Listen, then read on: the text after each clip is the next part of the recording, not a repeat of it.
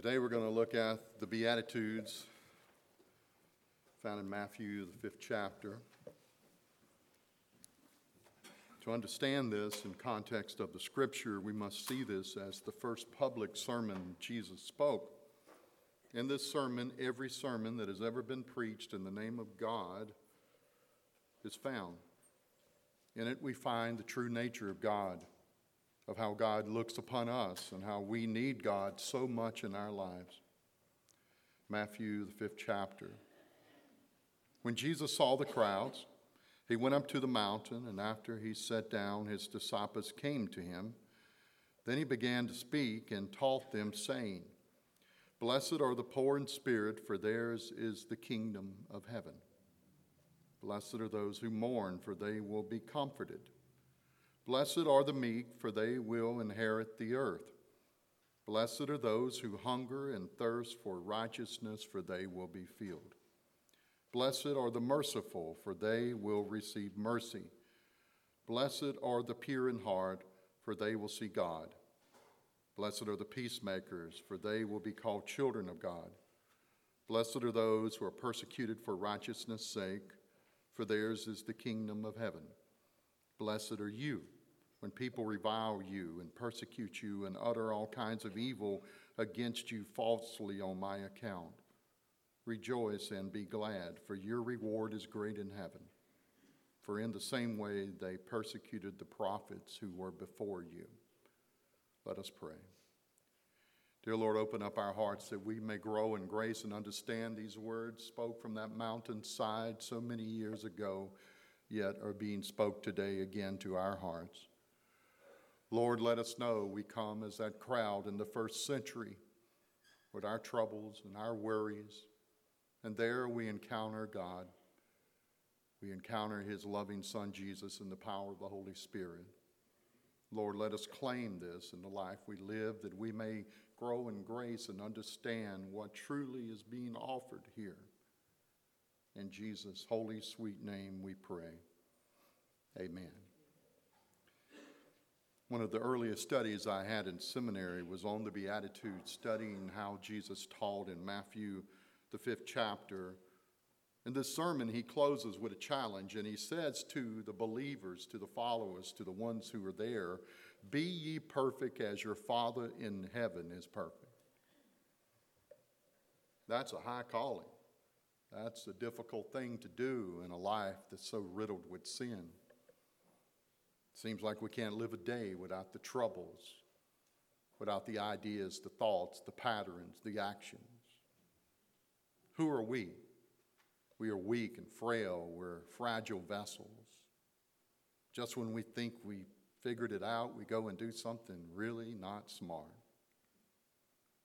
That's the crowd that came to see Jesus that day. And when he saw the crowd, as Christ did so many times, he had compassion on the crowd. God has compassion on us. He doesn't want to understand our troubles. He wants to overcome our troubles. He doesn't want to justify our actions.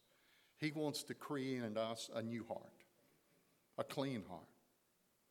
So when Jesus saw the crowd, he was not thinking he's going to do therapy with the crowd and try to commiserate with them and their troubles.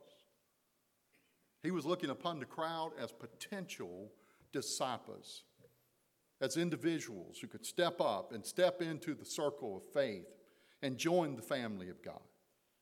So he saw the crowd, and he went up on a mountain. Mountains have a lot to do with God's grace. I love the mountains. I can't wait till one day, by the grace of God, I'll be able to get on the mountain and teach a lesson and preach a sermon and stand by a cross. But today, this is my mountain. Mamers is my mountain. Lillington is my mountain. Spring Hill, it may be a hill, but it's my mountain. So Jesus went up on the mountain. And then he did what great teachers do. He sat down. I could demonstrate that, but I have trouble getting up again. You have to help me get up. But he sat down, and his disciples, they gathered around him, and the people gathered around because they came not to be taught. This wasn't an academic class they needed a grade in. They came because their hearts were hurting. Their lives were troubled. They were broken, and they needed someone to breathe hope into their being because all they had gotten from their religion and their faith and their lives was emptiness and words only and nothing to it. An empty temple where God no longer dwelled, and the Ark of the Covenant was missing. And they got false preachers and teachers coming and telling them what they needed to do. And they're looking for hope in the midst of a dark land and a land of shadow. That sounds like America, doesn't it? That sounds like here. That sounds like this nation we live in and this world we live in. As smart as we've gotten, what has it gotten us? Nothing but heartache, nothing but trouble. The faster we go, the faster we crash. The higher we fly, the more we fall. This started last Wednesday night at the Bible study. Isn't that right? I mean, those that went to the study, you saw it, this fire, because we've been studying grace, and grace has the ability to light a fire in our souls. So he went up, he sat down, his disciples came, the crowd gathered, and he began to speak, and he taught them many things. If you got something to say, you say it. If you got a problem with what I say, you take it up with God, not with the staff parish, because only God can change what I say. You think you know? You need to learn. You need to sit down and learn. You need to be humble and quit pretending.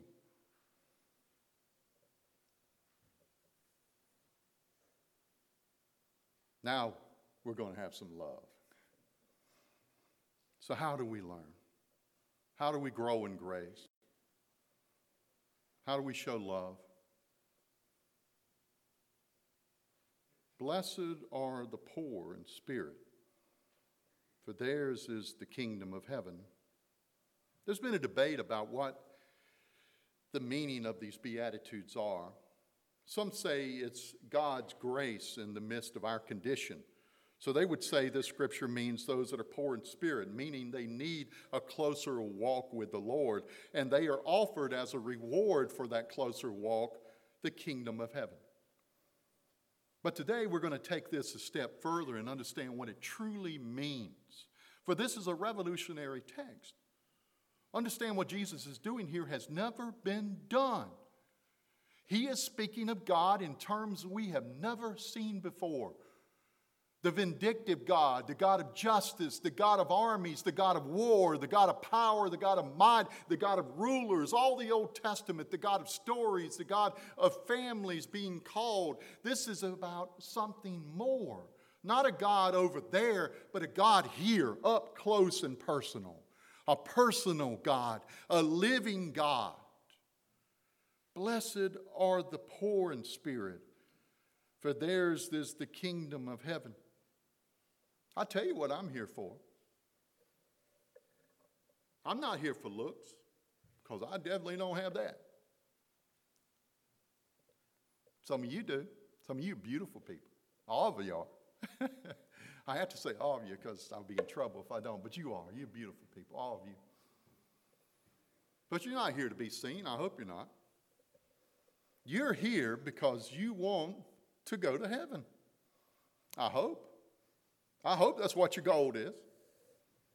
Well, we all need to check which direction we're actually going today, because some aren't. I have to say it. I'm a shepherd. I see sheep. And sometimes sheep go the wrong direction. Blessed are the poor in spirit. In other words, what Christ is saying is if you don't need God, He don't need you. I know that's hard, but it's true. If you don't have time for God, you think He's got time for you. You think in all the creation he's made, of all the stars and wonders, of all the things he has made with his hands, but he does care. Or he wouldn't have said these words on that mountainside so many years ago. Blessed are you when you need me, when you're poor in spirit, because when you need me, I'm going to hand you a kingdom. Are you ready for it? Is this kingdom going to have love in it or hate? Is it going to be backbiting?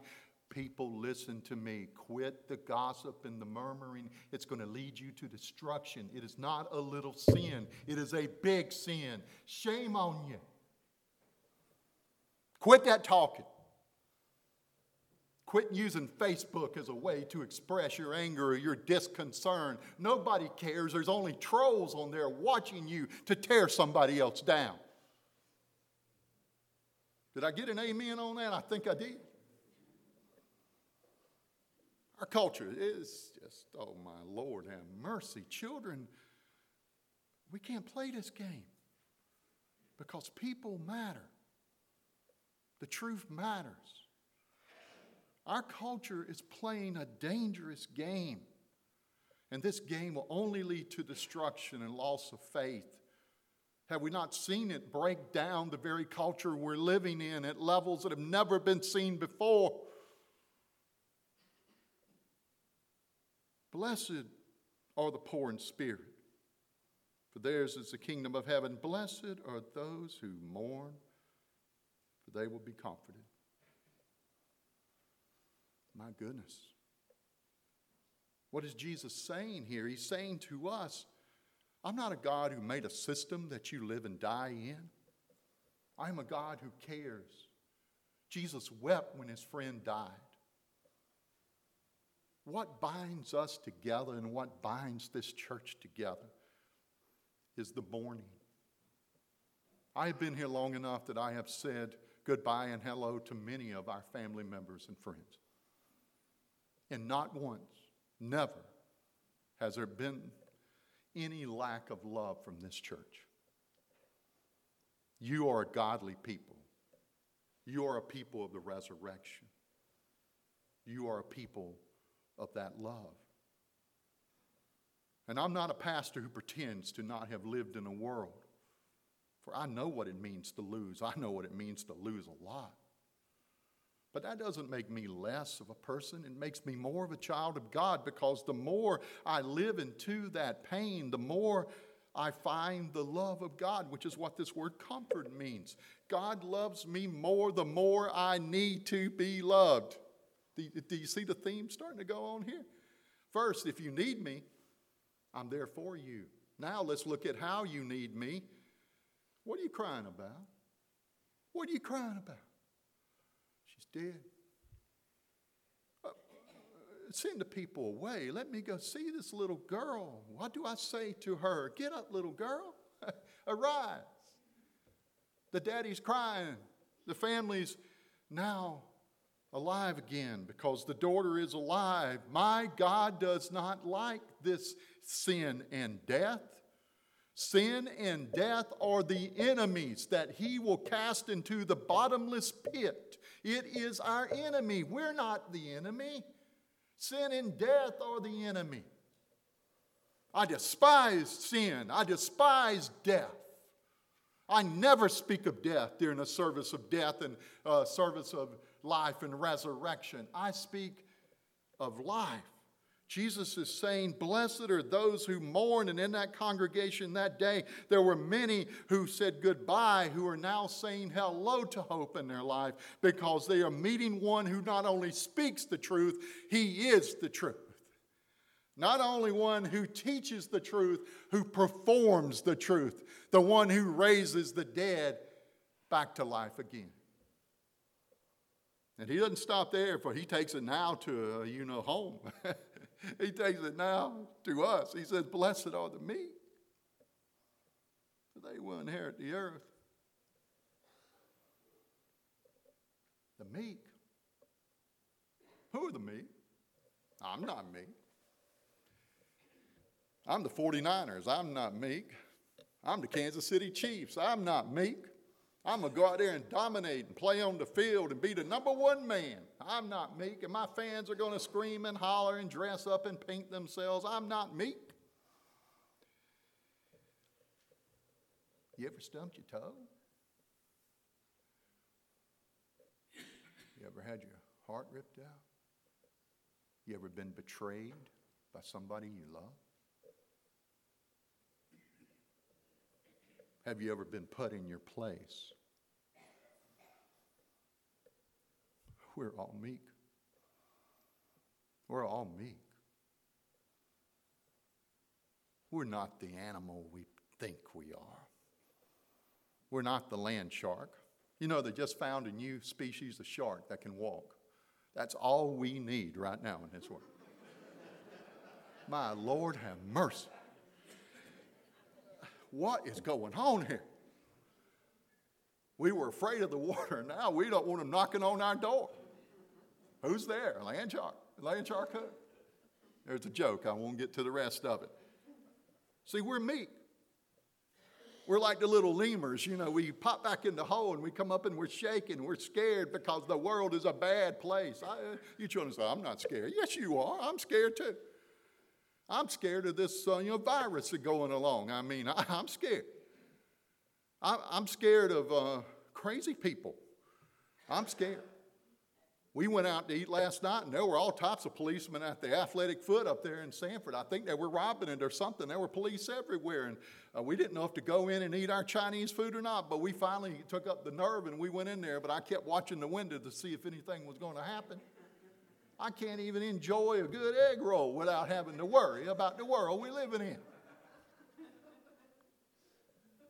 See, the people going that day to see Jesus were scared. They were scared the Romans would pick them up and crucify them. They were scared of their lifespan, which was very short, only about 35 years. I mean, think about that. And here they are, and Jesus says, the God that you now are hearing is saying, you need me because you're weak. And what does the scripture say? I am strong. Blessed are the meek, for they'll get what? Well, not only do we get heaven, but we get earth. It's not survival of the fittest. It's not evolution defined.